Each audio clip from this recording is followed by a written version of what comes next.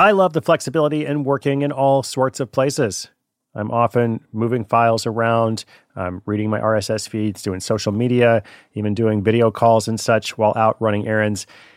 So much you can do on your phone these days. But of course, working on the go seamlessly requires a strong network, like T-Mobile. Shout out to T-Mobile, our sponsor. They're America's largest 5G network, so you'll be covered in more places with the 5G speed you need. Whatever takes you on the go, T-Mobile's got you covered. Find out more at T-Mobile.com/network today. Coverage not available in some areas. See 5G device, coverage, and access details at T-Mobile.com.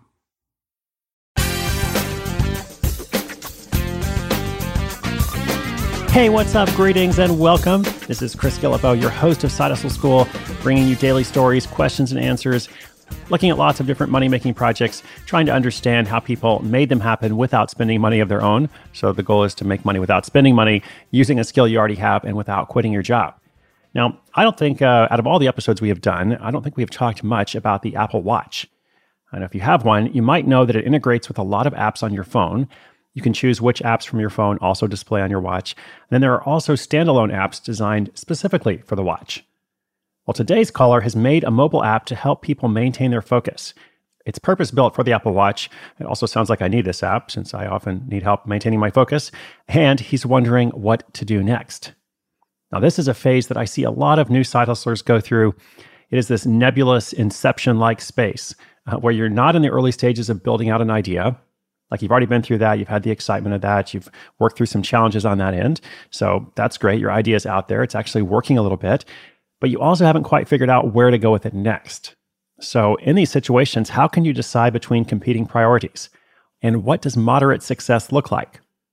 Which is what we have here in the story. It's clearly not a failure, but moderate success is also different from major success or, let's say, massive success. What do you do in these situations, and what should this listener do with his app?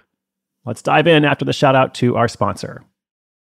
When your business gets to a certain size, the cracks start to emerge. I am very familiar with this. Whenever my business grows, things are working pretty well at a very low level or at a mid-level. But then the things that I used to do in a day are taking a week. I've got way too many manual processes. And so if that's you, well, guess what? You should know these three numbers, 37,000, 25, and 1. 37,000, the number of businesses which have upgraded to NetSuite by Oracle. 25, NetSuite turns 25 this year. That's 25 years of helping businesses do more with less, close their books in days, not weeks, and drive down costs. And 1, because your business is one of a kind. So you get a customized solution for all your KPIs in one efficient system with that one source of truth. Manage risk, get reliable forecasts, improve margins, everything you need to grow all in one place.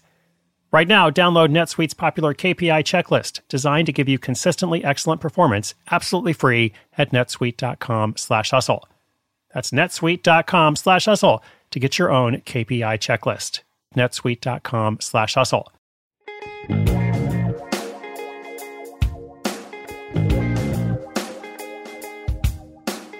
Hi, Chris. This is Sergio from El Paso, Texas. I've been a fan of the Side Hustle book and podcast for a while now. My side hustle is Nudgeable. It's a mobile app for the Apple Watch that uses haptic taps to help people who struggle to maintain their attention and focus. It's basically a tool for people like myself who often have their heads stuck in the clouds and just need an occasional nudge to get their heads back in the game. I have limited time and funds to be able to work on this project, unfortunately.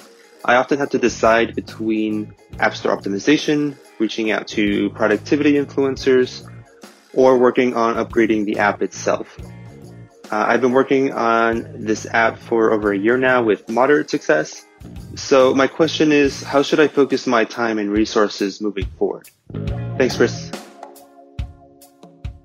Sergio, thank you for the call. Thank you for the question. Thank you for listening in El Paso, Texas. Now, this sounds like a pretty interesting project. I actually went to just download it myself. I went to download this app, which listeners, it's called Nudgeable. You can find it in the App Store if you have an Apple Watch, Nujible, Nudgeable. I thought it had a really clean design, nice logo. It definitely would stand out if you're looking through various productivity apps and such. If I stumbled upon it, I might have downloaded it anyway, because I'm absolutely in the market for this. It reminds me of one I use on my phone and desktop computer called Be Focused. I thought the pricing was also good. It's free to use and $4.99 to unlock all the settings. So free to use, and you pay $5 if you want to unlock everything. I think minor point, it needs some more user reviews and perhaps more frequent updates since the last one was a few months ago. So I think the question is kind of, okay, well, how far can you take something like this? Because, what else could this app do? In fact, the best part of an app like this is that it doesn't do a lot, actually. It helps you stay focused, helps you avoid getting distracted with, a ton of other features and such. So it almost seems to me like, the project in this form perhaps is complete. Maybe there's something else you could build onto it. Maybe there's an add-on or something, or maybe it's this project leads to something else. I mean, I kind of wonder, like, do you have other app ideas? Or do you have other ideas for productivity software in general? Because as for that bigger question of competing priorities and what do you do when you have that moderate but not major success, in the long run, I think it's better to make clear decisions in terms of moving away from projects that only work moderately well. And I think it's okay to say, like, this was a success. I learned a lot, but also it worked. It's helping people. I would like it to help more people, et cetera. But maybe this is actually going to lead me into something that's bigger and better. So sometimes the attention required by the moderate success holds us back from something that is much more profitable or impactful or just meaningful. And for me personally, I've been trying to focus more on that myself. So perhaps Nudgeable will help me with it. That's my 2 cents. Of course, do what's best for you, Sergio. Keep fighting the good fight. Definitely keep trying stuff. And thank you once again for listening. Listeners, if you got a question, come to sidehustleschool.com/questions. We'll be featuring them throughout the year, along with updates from other listeners as they launch their projects. You are a rock star. Be sure to stay tuned. Much more is coming up. My name is Chris Guillebeau. This is Side Hustle School.